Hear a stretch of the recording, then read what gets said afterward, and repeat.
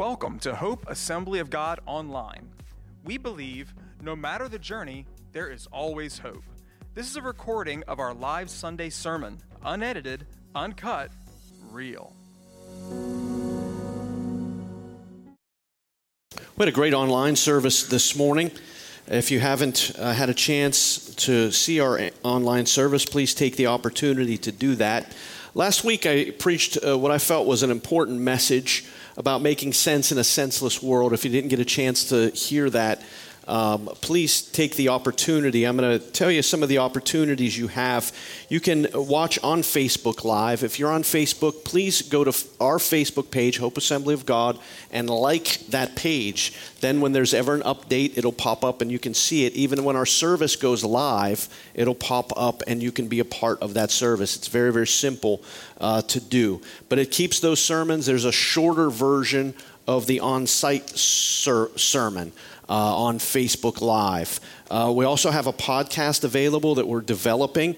Whatever you use to listen to podcasts, you can search Hope Assembly of God, either Malaga or Newfield, and it'll come up. Just look for our logo, probably the H in the Hope part, and you can listen to it. Download it to your smartphone or whatever you do for that. And we have a YouTube channel that we would also like you to subscribe to. And again, when you subscribe, when new material comes out, you'll get a notification that there's something new there, whether it's a sermon. I'm doing something called Rev's Reactions, where I react to songs. Just something fun, just something hopefully encouraging and a blessing. Ray Sheets has just started doing Songs of Hope, where he's taking some of the stories and the authors of the great hymns of the church and telling them. I know he's going to be starting the Christmas carols coming up soon. We record those in the studio. That's on our YouTube channel, plus all of the sermons and everything are there. Please subscribe to that. If you have no idea what I'm talking about, keep coming, and you'll be fine.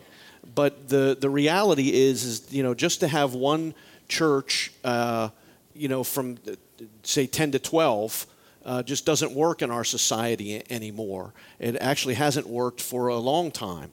We need to have more opportunities for people to be part of the church beyond just those 2 hours, whether it's sickness, work, travel, whatever it is, unable to make it that day. We have so many people that participate in the church still that wouldn't have that opportunity if not for the online. Is online ever going to take the place of on-site? No. It's not a substitute. It's a supplement. But thank God we had so many people watching this morning that they had that opportunity. Instead of missing church altogether, they participated in it. And we have interaction on the online service. If you've not seen it, it is different. It's more think radio show. And a little bit of shtick and a little bit of comedy and a little bit of everything. But the message is very, very serious in that we have Meme of the Week, have a little song that we do for Meme of the Week. We have Question of the Week, all of those things. And here's why we do that. First of all, I started Meme of the Week during COVID because people were so stressed, myself included. We needed a little laughter. Now I've kept it up because we have people that watch online just to get the Meme of the Week. They're driving to church. They're here now. I know who they are. I won't call them out. They're here now, but they watched online just for Meme of the Week. So we did that, and we do Question of the Day, and here's why we do it. So that we can connect. The church here is not just about listening. It's about connection. And church online as well is about connection. So anything I can do, this is the little secret, to get people to respond and type in something, we're connecting with them. We know that there's listening. We know there's connection. We know there's interaction instead of just staring at a dead screen. It also helps with our Facebook algorithms. The more messages, the more connections you make, the better it is for our page. So there's a lot of reasons for it. So listen, if you hate online, then don't listen online. Keep coming on site. But thank God that we have all of these opportunities to hear the Word of God. That's what it's all about. We took by God's grace, a difficult situation through COVID, turned it into a positive that's continuing to grow week in and week out. So anyway, if you didn't get a chance to hear last week's message, there are opportunities for you to do that. I was not planning on preaching this week till Keith Holt called me and said he wasn't going to be there. And so I decided that I would preach instead of asking one of our other pastors to do that. Because I wanted to continue with this thought of making sense in a senseless world. I think there's more there for us. Now, next week we're starting our Christmas series, The Signs of Christmas, and we'll be talking about that. But this idea of making sense in a senseless world. I'll mention again briefly that we had a tragedy in our community a couple of weeks back that didn't make sense, and that's what got me thinking about this. So this is part 2 of that. I concur with this author that said, we live in a broken world of rampant wickedness, full of war, pestilence, and social ills. Consider, for example, that most of us live in countries where wealth and luxury is something we experience every day. Others live in countries where people live homeless and destitute, even in our own country. We live in a society, though, that's racked by mental illness, substance abuse of all kinds. Do you see there's a pattern there that prosperity does not answer all of our problems? Right? Is there a more prosperous nation that humanity has ever seen? No. There's never been a more prosperous nation than the United States of America, and yet our problems are innumerable because money doesn't meet all of the needs. See that? You see that, right? Okay. There's a pervasive malaise of anger. If you've been out and about, you know that. From road rage to people yelling at people for some reason. We were at Pegasus a couple of weeks ago. I don't remember why. Probably just for the glory of God. Was that when we were out with the family? When that guy yelled at the lady? We were out with people that ordered salad and fake meat to eat. And I tried to blank that out of my mind, like I put my foot down and said, I'm not going to go there. But it just popped back up again. But that was the most memorable. The second most memorable part of it was we go in there, and the lady that's the hostess that's waiting on people and getting them seats, I don't know what happened. All of a sudden, this guy starts yelling at her. I'm like, what? Why so angry? You're not ordering fake meat. I mean, that's something to be angry about.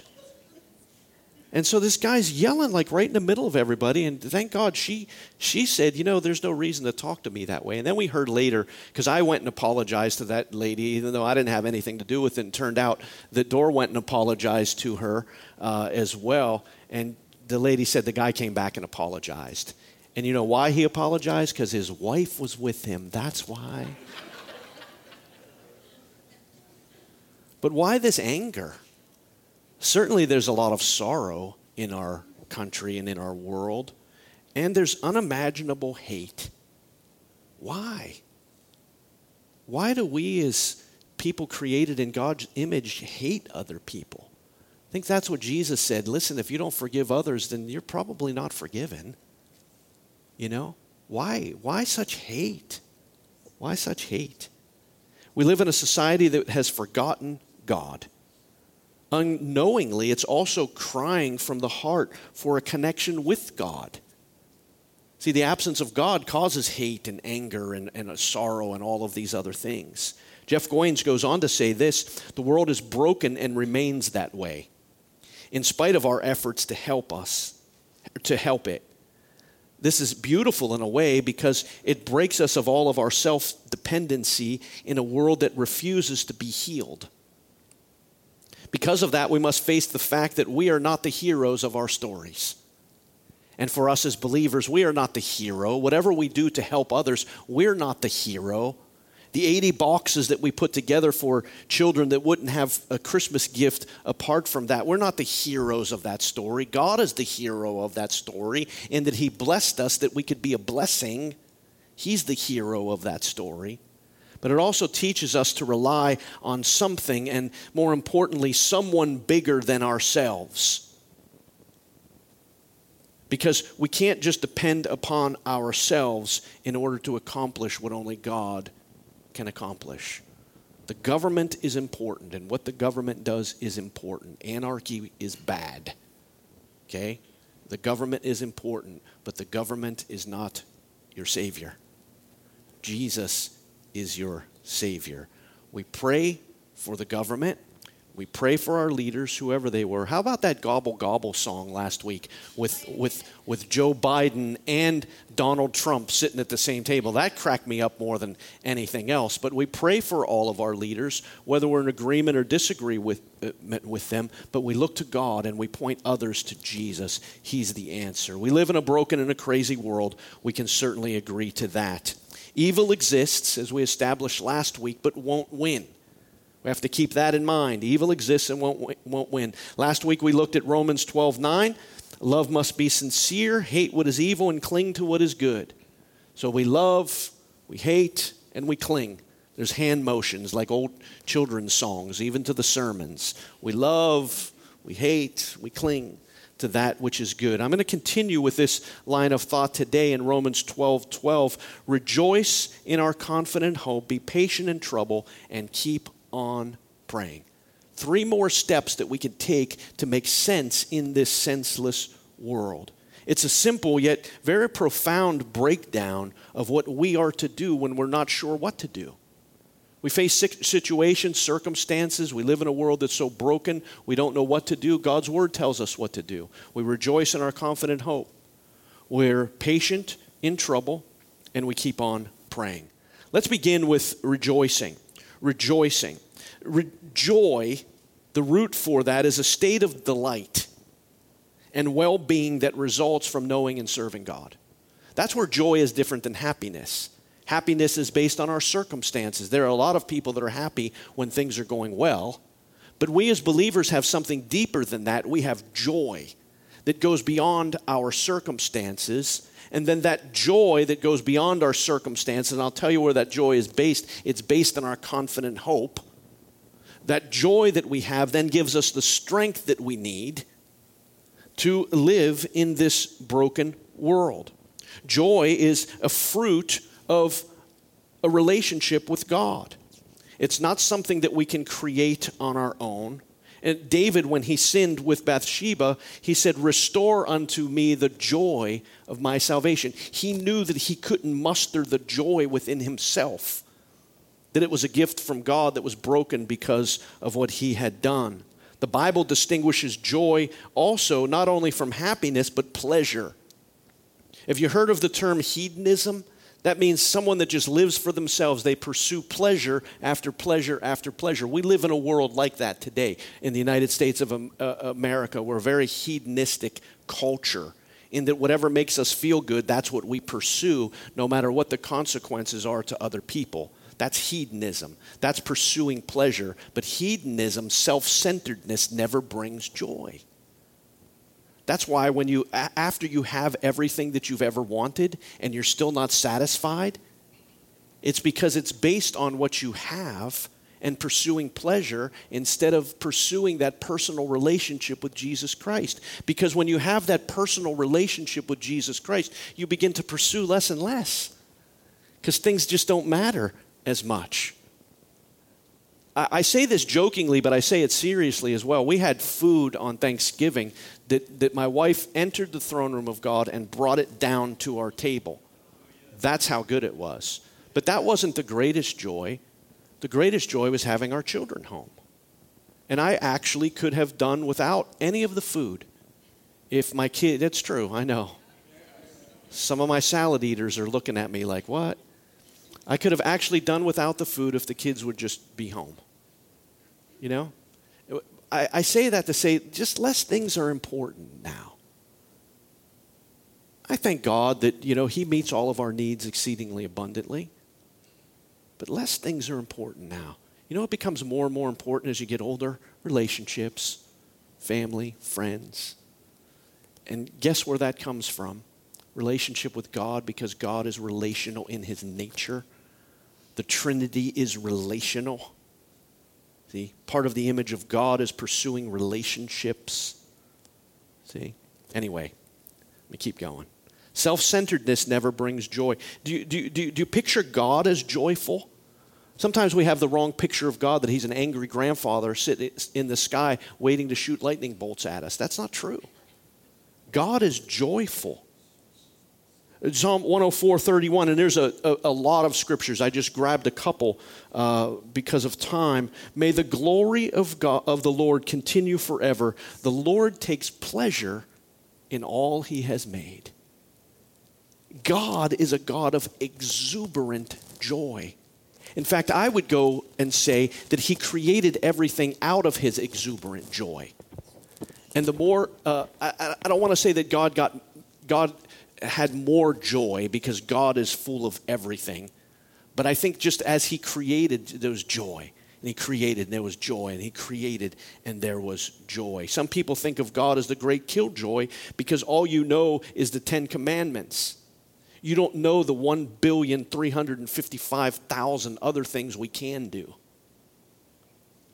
You've only been taught what you can't do, and you haven't been taught what you can do. That's so awesome, that's so great, that's so wonderful.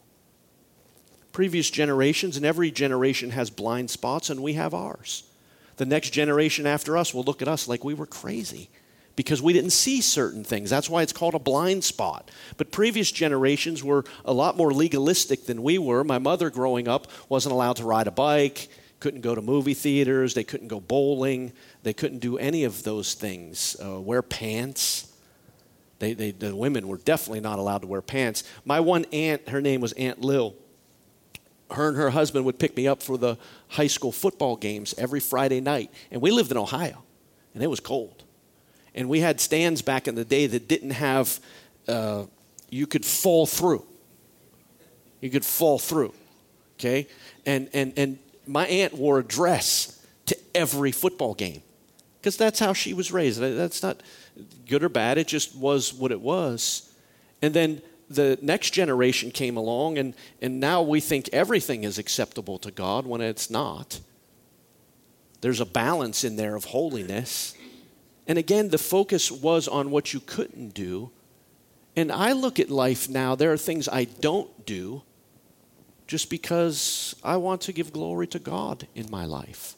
I don't live my life like, oh, I can't do this and I can't do that and I can't do that. No, because I see so many things I can do that the can't do doesn't even become an issue. And when you look at it as what I can do, you don't worry about what you can't do because you want to do what you can. Don't ask me to repeat that. In my mind, that made perfect sense. Hopefully it came out that way. But God is not a cosmic killjoy. God wants to give us joy, but he understands that you can only have joy through a relationship with him, being obedient to his will for your life. God is filled with exuberant joy. Look at Jesus' life. Jesus' life was surrounded by joy. Luke 1:14, the story of Jesus' incarnation. You will have great joy and gladness, and many will rejoice at his birth. The angel said in Luke 2:10, but the angel reassured them, don't be afraid, he said. I bring you good news that will bring great joy to all the people.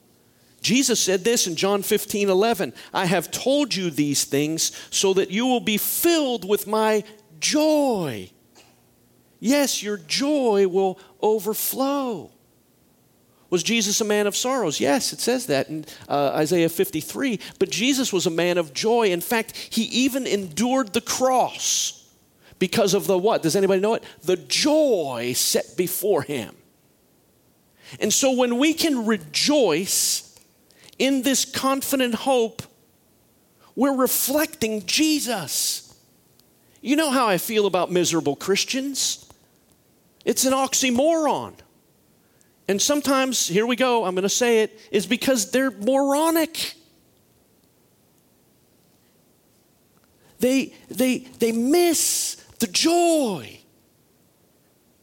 And they want others to be as miserable as they are. And I refuse to live my life like that. I refuse to live my life miserable because I'm serving God. I don't live my life like that. I live my life filled with joy because I'm serving God. What an opportunity and privilege to think. Look at this. I couldn't speak in public till I was filled with the Holy Spirit. God, in his infinite wisdom, looked down at some scrawny little kid, which you also can't imagine, and he said, I want you to share the good news with everyone that I give you opportunity to.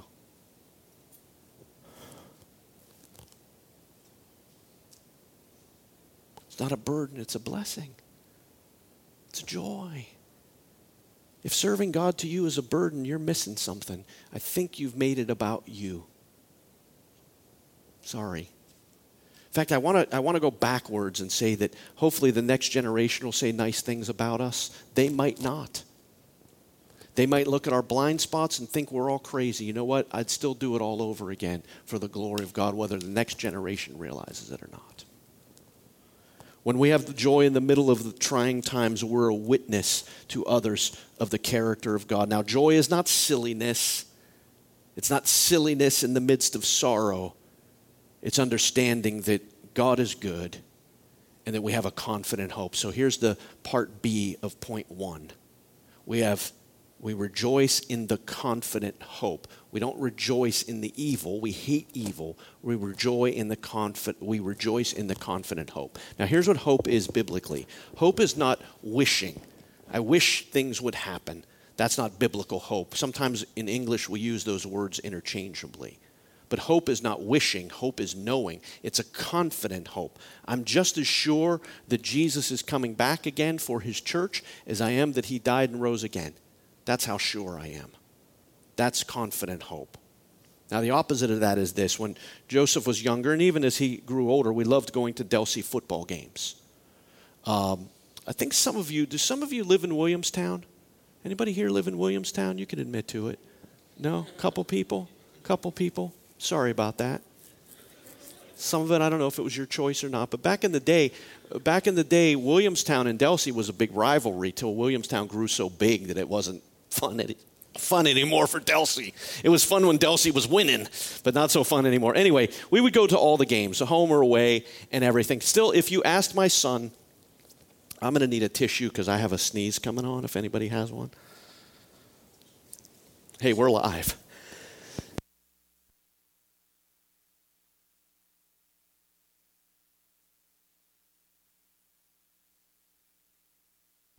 Unedited here, so that's just what happens. Humans sneeze, whether they're preaching or not.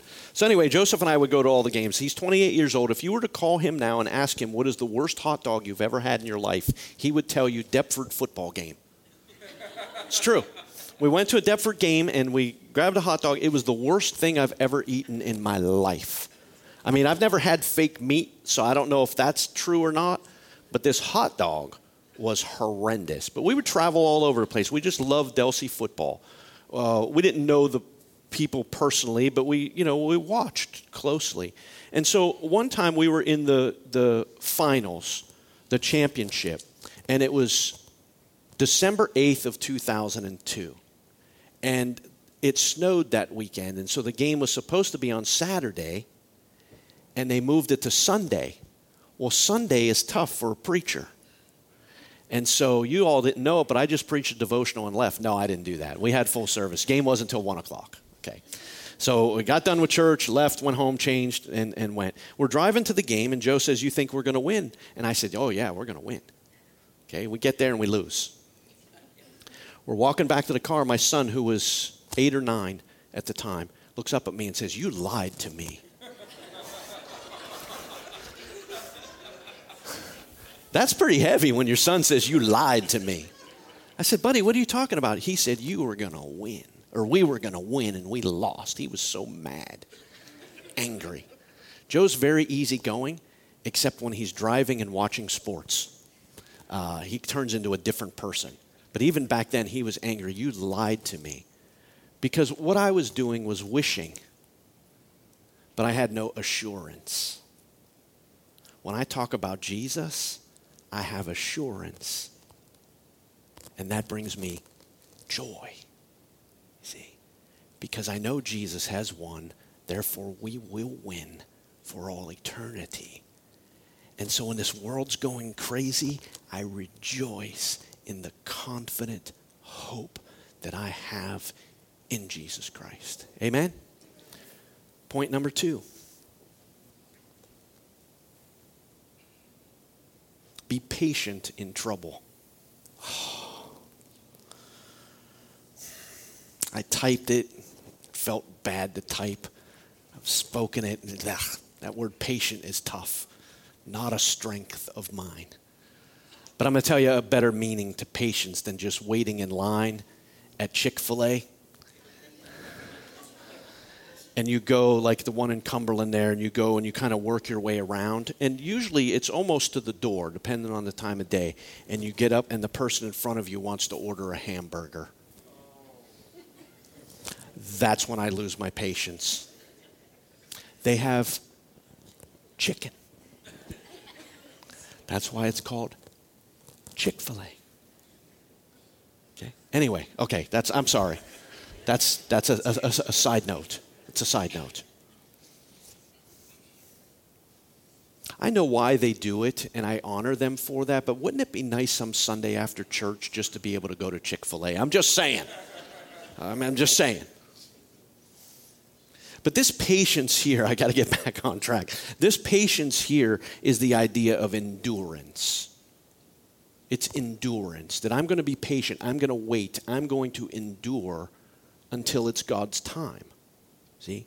So what do we do in this broken world? And how do we make sense in a senseless world? First of all, we rejoice in our confident hope. Second of all, we're patient in times of trouble. And we say trials, troubles, and tears. Because whether you're a believer or not, you will face trials, troubles, and tears. That's life. We live in a broken world. But this idea of patience in the midst of troubles is not just a passive resignation. I'm just going to, life is so hard, it's so difficult. And see, this type of patient endurance is not about whining, it's about winning. And because Jesus has won, I can endure whatever I'm facing because ultimately I'm going to win with him. Do you see how everything points to him and the future? Because if you only look to now, you are going to be depressed. And if you're only looking towards the future of your life on earth, it is going to be difficult. But that's where we don't look to the future of our life on earth. Instead, we look to the future of our eternal life in heaven. And that's what changes our perspective. This idea of enduring means never giving up. Maya Angelou says this: we may encounter many defeats, but we must not be defeated. It's awesome. The great theologian, maybe you've heard of him, Rocky Balboa. He says this: the world ain't all sunshine and rainbows. It's a very mean and nasty place, and I don't care how tough you are, it will beat you to your knees and keep you there permanently if you let it. You, me, or nobody is going to hit as hard as life. But it ain't about how hard you hit. It's about how hard you can get hit and keep moving forward. Good word from our brother, Rocky Balboa. In a senseless world, we have to determine that we're never going to give up. Patient enduring. Why? Because we have a hope in heaven. Do you see it? See how it all ties together? We patiently endure in a broken world because we have a hope in heaven. And lastly, number 3, we keep on praying.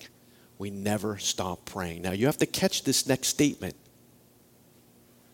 Catch it. Prayer doesn't always change our circumstances, but it always changes us. That's why people get frustrated. I prayed and nothing happened. Well, probably something did in a realm that you don't understand. Not going to get into the theology of prayer. But the basis of it is prayer doesn't always change our circumstances, but it always changes us. And the problem is we think of prayer for results, when in actuality we should think of prayer as relationship. Relationship with God, the ability to talk to him, to express our heart, to express our fears, to express our discouragement to a God that loves us no matter what. See, prayer is about relationship, not results. And sometimes there are results, and I thank God for that. But sometimes he says no, and sometimes he says not yet. But don't stop praying because you haven't seen the answer yet, because what you've made prayer is about reward and result. Well, I'm only going to pray. And here's what it said. Here's behind all of the other baloney is I'm only going to pray if I get what I want. Right? If you're going to stop praying because you didn't get what you want, then then we become nothing more than a spoiled child. But if we're going to keep praying because we desire a relationship with Jesus, then nothing is going to stop us from praying. Whether he answers that prayer immediately or he says no to that prayer. Because prayer isn't about results only. It's about a relationship with Jesus Christ. So watch. We keep praying. It doesn't always change our circumstances, but it always changes us. And guess how this works? See how it all ties together? When we keep praying, we have more joy because we understand this confident hope we have in Jesus. When we keep praying, we can patiently endure the trials, troubles, and tears. You see how it all works together? We never stop praying. One commentary put it this way: to persist obstinately, stubbornly, I am not going to stop praying because I desire a relationship with Jesus Christ more than anything else. Through prayer, through his word. Prayer should be a constant in the Christian life. Watch. We know Paul said to the Thessalonians, pray without what? What does that mean? Just have the mindset of prayer. Now, I'm not very spiritual. Most of you that know me know that. But I did wake up this morning saying this simple prayer: God, touch someone's heart today. That's all I ask. Just touch someone's heart. That's all. I didn't pray for an hour, before I got to church. I'm not against that. I just didn't. Every prayer goal I've ever set, I've failed at. Every Bible reading goal, not every, but most Bible reading goals, I've failed at. Because I made it about the goal when the goal was actually him. See, I had the wrong goal in mind. I found my prayer life getting simpler, not more complicated. I've found my Bible reading time simpler now, not more complicated. I have to get through 10 chapters today. No, God, just speak one word to me that I need today. Just reveal your mercies today that I need today, because I know you're faithful. You're going to help me through. See? Pray without ceasing it's a mindset. It's unwavering. Paul wrote this. Well, then what shall I do? This is in 1 Corinthians 14:15. I will pray in the Spirit, and I will also pray in words I understand. I'll sing in the Spirit, and I'll also sing in words I understand. When we are baptized in the Holy Spirit, the subsequent work of the Holy Spirit in our lives, the Holy Spirit comes into our life at salvation. But there's another work of the Holy Spirit that we see in the book of Acts. That after they were saved, the Holy Spirit fell upon them and they began to speak in languages they hadn't learned. Okay? That's the work of the Holy Spirit. If we've been baptized in the Holy Spirit by Jesus, then we have another prayer language that goes beyond just words we can understand. Romans 8 relates it this way: with the Holy Spirit intercedes through us with groanings and utterings that we don't understand. That's praying in the Spirit. Paul, in chapter 13 of 1 Corinthians, says, and though I speak with the tongue of men and angels, meaning words we don't always understand, that's praying in the Spirit. God works through that. We have communion with him. In fact, chapter 14 says that when we pray in the Spirit, we're edified. But I speak to you today, not speaking in a language you don't know, because that wouldn't edify the body. I speak to you in a language you understand, so that we can all be built up. But sometimes I just need alone time with God. Praying in the Spirit. Praying in the Spirit. Singing in the Spirit. Jude 20 says this, but you, dear friends, must build each other up in your most holy faith. Pray in the power of the Holy Spirit. How about this thought? Maybe you've had it. Lord, I don't even know what to pray. in chapter 12. That's funny. That's funny.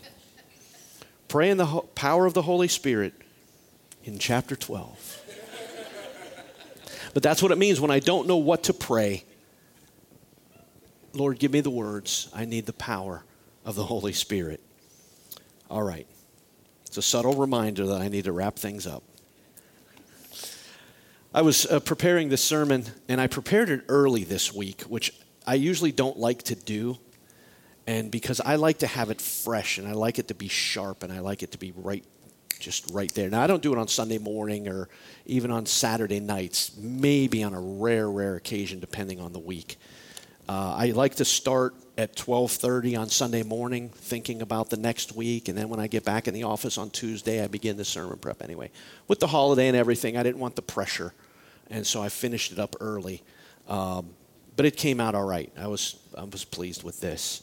But as I'm preparing on Wednesday, I'm listening to Spotify, and this song came on as I was preparing this message, actually as I was getting ready to conclude the message. And it's called Blessings by Laura Story. You know that?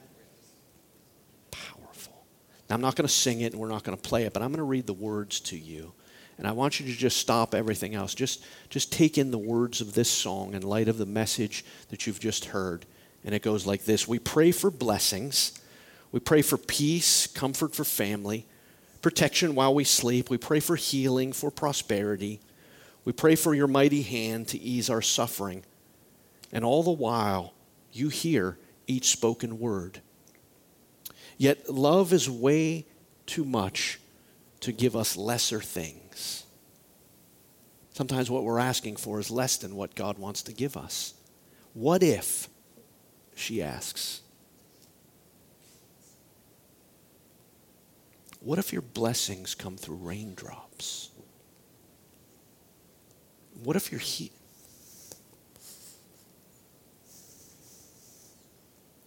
what if your healing comes through tears?